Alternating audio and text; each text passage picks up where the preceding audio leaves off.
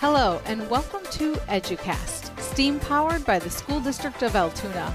EduCast is by educators for everyone and will focus on important educational topics. My name is Heidi Eliopoulos. I'm the superintendent for the School District of Altoona in Altoona, Wisconsin, and I'm the host of EduCast. I'm joined by two extraordinarily talented educators who are currently serving as instructional coaches. Jen Nelson and Michelle Parks both support teaching and learning here in Altoona and will be talking to us today about how parents can support learning at home. Welcome to you both and thank you for being here. Thank you.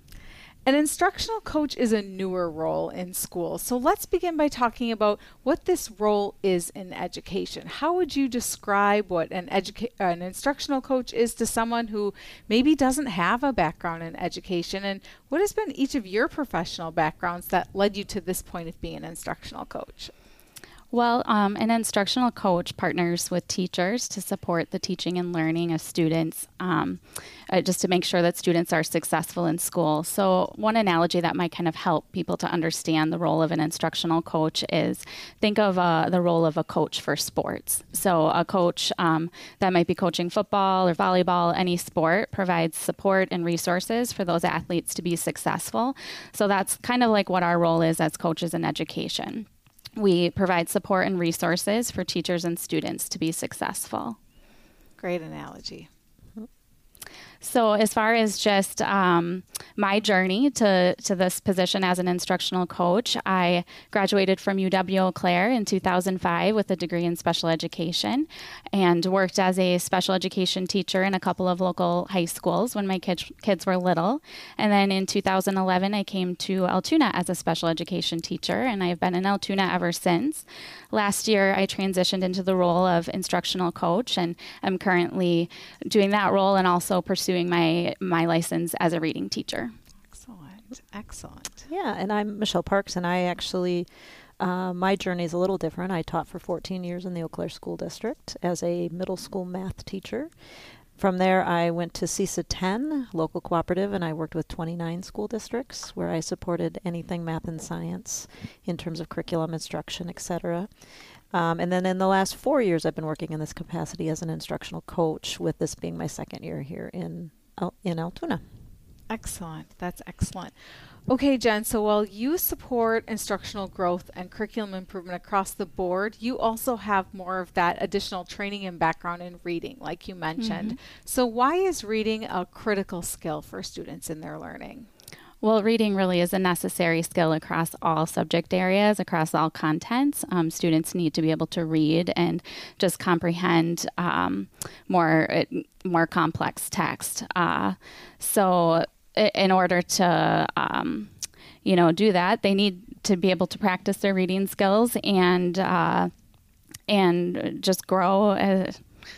I'm sorry, I'm kind of... You're great. So they need to be able to think critically across all subject areas and be able to just really comprehend what they're reading. Reading really is important beyond the walls of the school, though. So in the community, students need to be able to read signs, read menus, be able to read applications when they're applying for a job. Students also need to be able to read technically. So if they're going to be, putting together anything, they need to be able to read instructions. Right. So reading is really important within the walls of the school, but also just outside of the walls of the school too. Absolutely. And similarly, Michelle, you've had a wealth of experience both teaching math and supporting math teachers, not just in a school setting, but regionally. So why are math skills critical for students in their learning? It's interesting. Jen and I talked a little bit about this question ahead of time, and it was a couple of things came out that were very similar. Math is also a huge foundation of critical thinking, and that idea of problem solving and reasoning and sense making. There's aspects within the standards called the math practice standards that actually are the core of what we want students to even be out in the workforce. This idea of perseverance and sense making, and even the idea of mathematical communication is so important. Everywhere you go, there's graphs, there's data, there's all kinds of things that we're being bombarded with every day. And to be a critical consumer of that mathematical information that you're getting is huge beyond the walls of the school as well. So lots of transferable skills skills and super important for any types of careers that kids want to go into. Yeah, right on. Transferable skills. That's a great way to sum it up, both for reading and math, that those are skills that are used to engage with information and people, both within the school and outside of the school. Excellent. So once upon a time, we looked at high school graduation as the finish line. We supported students meeting the graduation requirements. We called their name. They walked across the stage. We shook their hand and we wished them well. Now we see graduation as the starting line, and we focus on helping students discover and prepare for what they plan to come next after graduation. A lot of times we talk about career planning in this vein, but how are strong foundational academic skills also critical to ensuring students will be able to follow those post-secondary dreams? So when we talk about strong foundational academic skills, we're really talking about those problem-solving skills, critical thinking skills, the student's ability to interpret complex text, also just being a good communicator and collaborator with their peers. So all of these skills are important for all students because it helps them to make progress towards what they have to know and be able to do, which is really those standards. And ultimately, it just helps to keep their post-secondary options open, whether it's the workforce, the military, four-year college, or a technical school. Those skills are just really essential in keeping those options open. Yeah, and I was going to add that I think math has been in the past sort of a gateway type course, unfortunately. And I think there's some shifting starting to happen with that. But the idea of really truly defining what is the math knowledge kids need to have to be successful. And so by you asked about keeping their dreams alive and those kinds of things.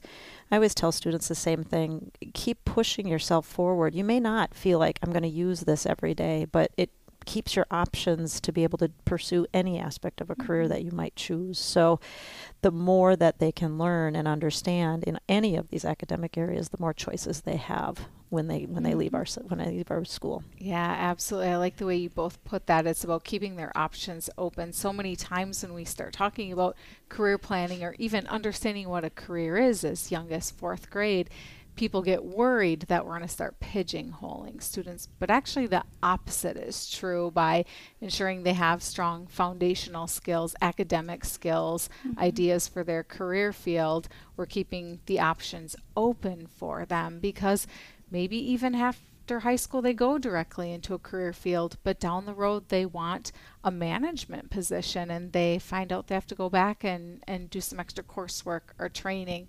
We're keeping those options open for them. So even within the vein of career planning, having those solid foundational academic skills are key for them. I would agree. So then what can parents do at home to support their children developing as readers and mathematicians, or even just students in general? One of the things that Jen and I talked about was part of that piece of people at home is be as positive as you can with your child about the learning experience that they're having. Encourage them to question and be curious. And you as yourself as a parent, be curious. Ask questions. Engage in a dialogue about what it is you're learning and why. So often we feel like we have to know everything in order to help our children. And really, you can learn a lot from them. And that shows to them that being a lifelong learner is super important. In the area of mathematics, one of the things I know a lot of people struggle with, how do I help at home and things like that. But I always say the same thing. Ask questions. Don't try to show them everything. Have them uncover their thinking and try to make connections with them. For all kids of all ages in mathematics, play games, play board games, play card games, anything you can do to increase strategic thinking. And that whole idea of gameplay is a fun way to do that. So that's another great way to really help develop those kids at home. Yeah, absolutely. And I could just add to that a little bit. I think just having one to two routines that can help set them up for success. I think of when my kids were a little bit younger, we had the routine of reading every night before bed. And even as middle schoolers, reading chapter books together and questioning them about their thinking about the book. So just, having a couple of routines that are kind of solid and something that you do regularly. Yeah, I love that, kind of that freedom to take some pressure off yourself as a parent. You don't have to have the answer. Ask them, when they ask a question, ask them some questions back and work through it. I love that. As the superintendent, I'm very fortunate. I get to visit classrooms every single week, and having that chance to visit classrooms of all levels in our district is a refreshing reminder of why we do what we do. It's also been really enlightening for me because teaching and learning look very different today than it did when I began in education over 20 years ago, and certainly it looks very, very different than when I was a student even more years ago than that. So how is what happens in the classroom today similar to when our students' parents were in school, and how might it be different?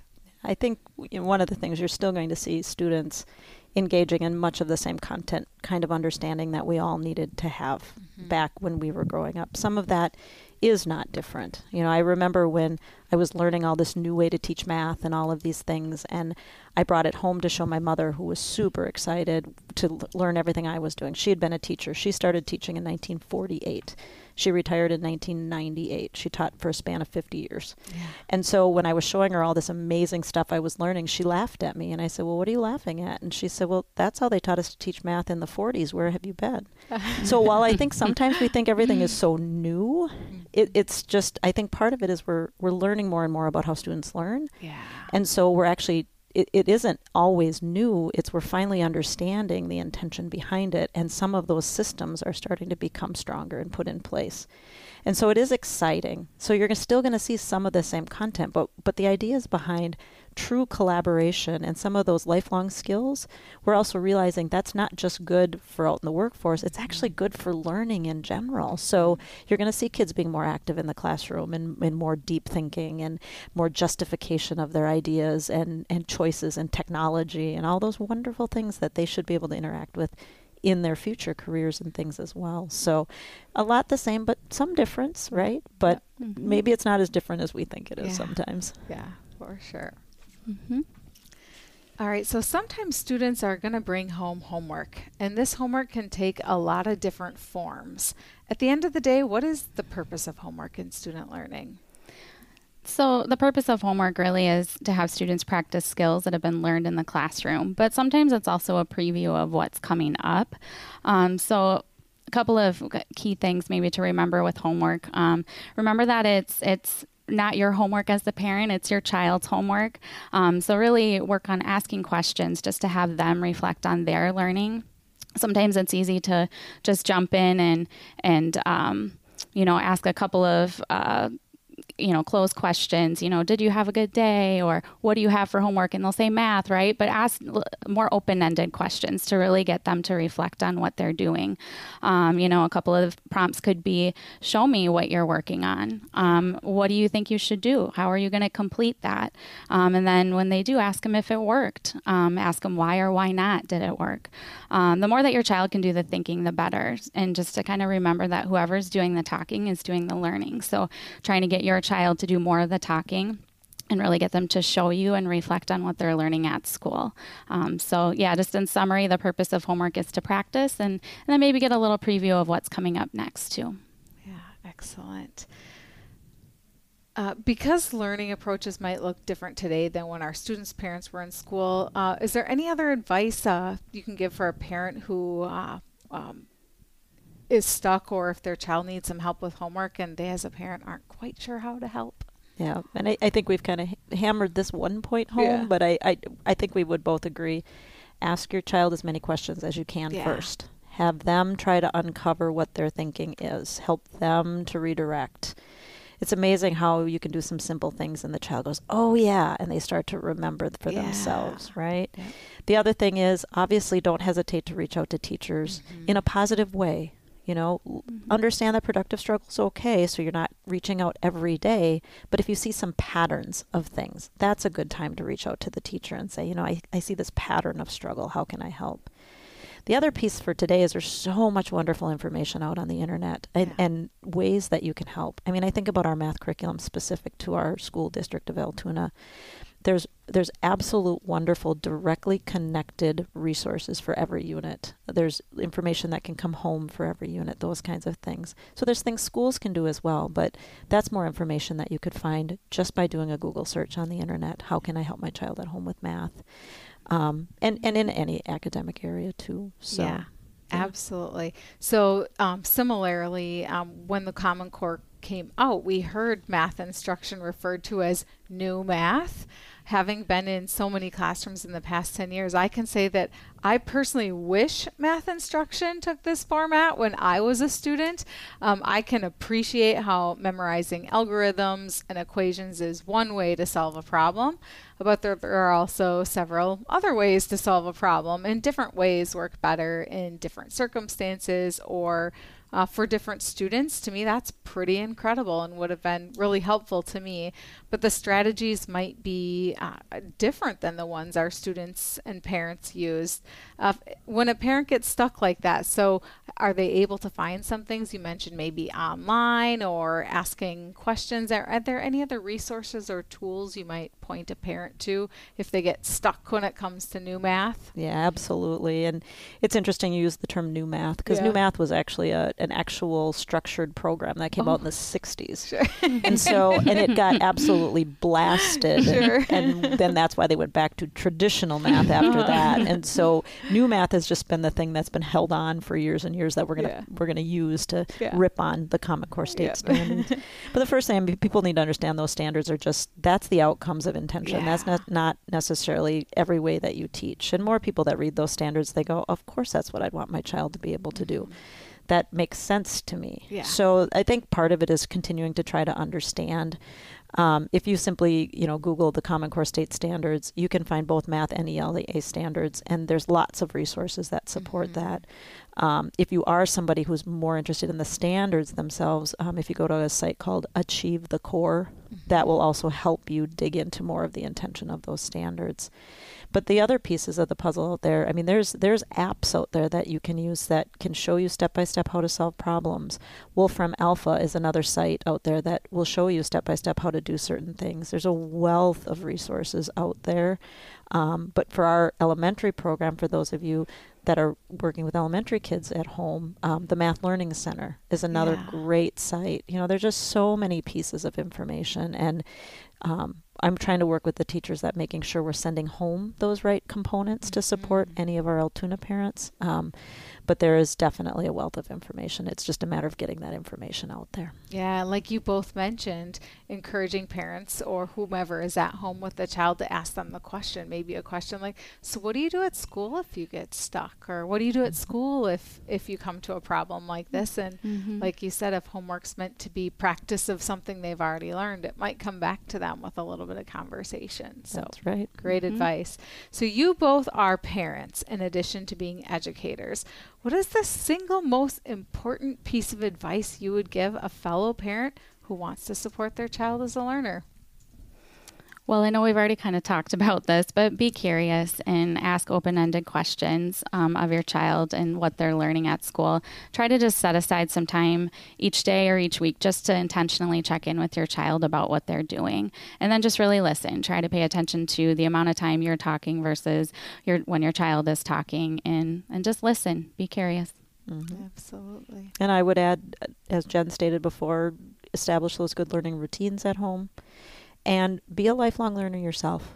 It's amazing how you as a role model, your kids pay attention to that. So the more you can be curious and continually learning and model that, the more they will too.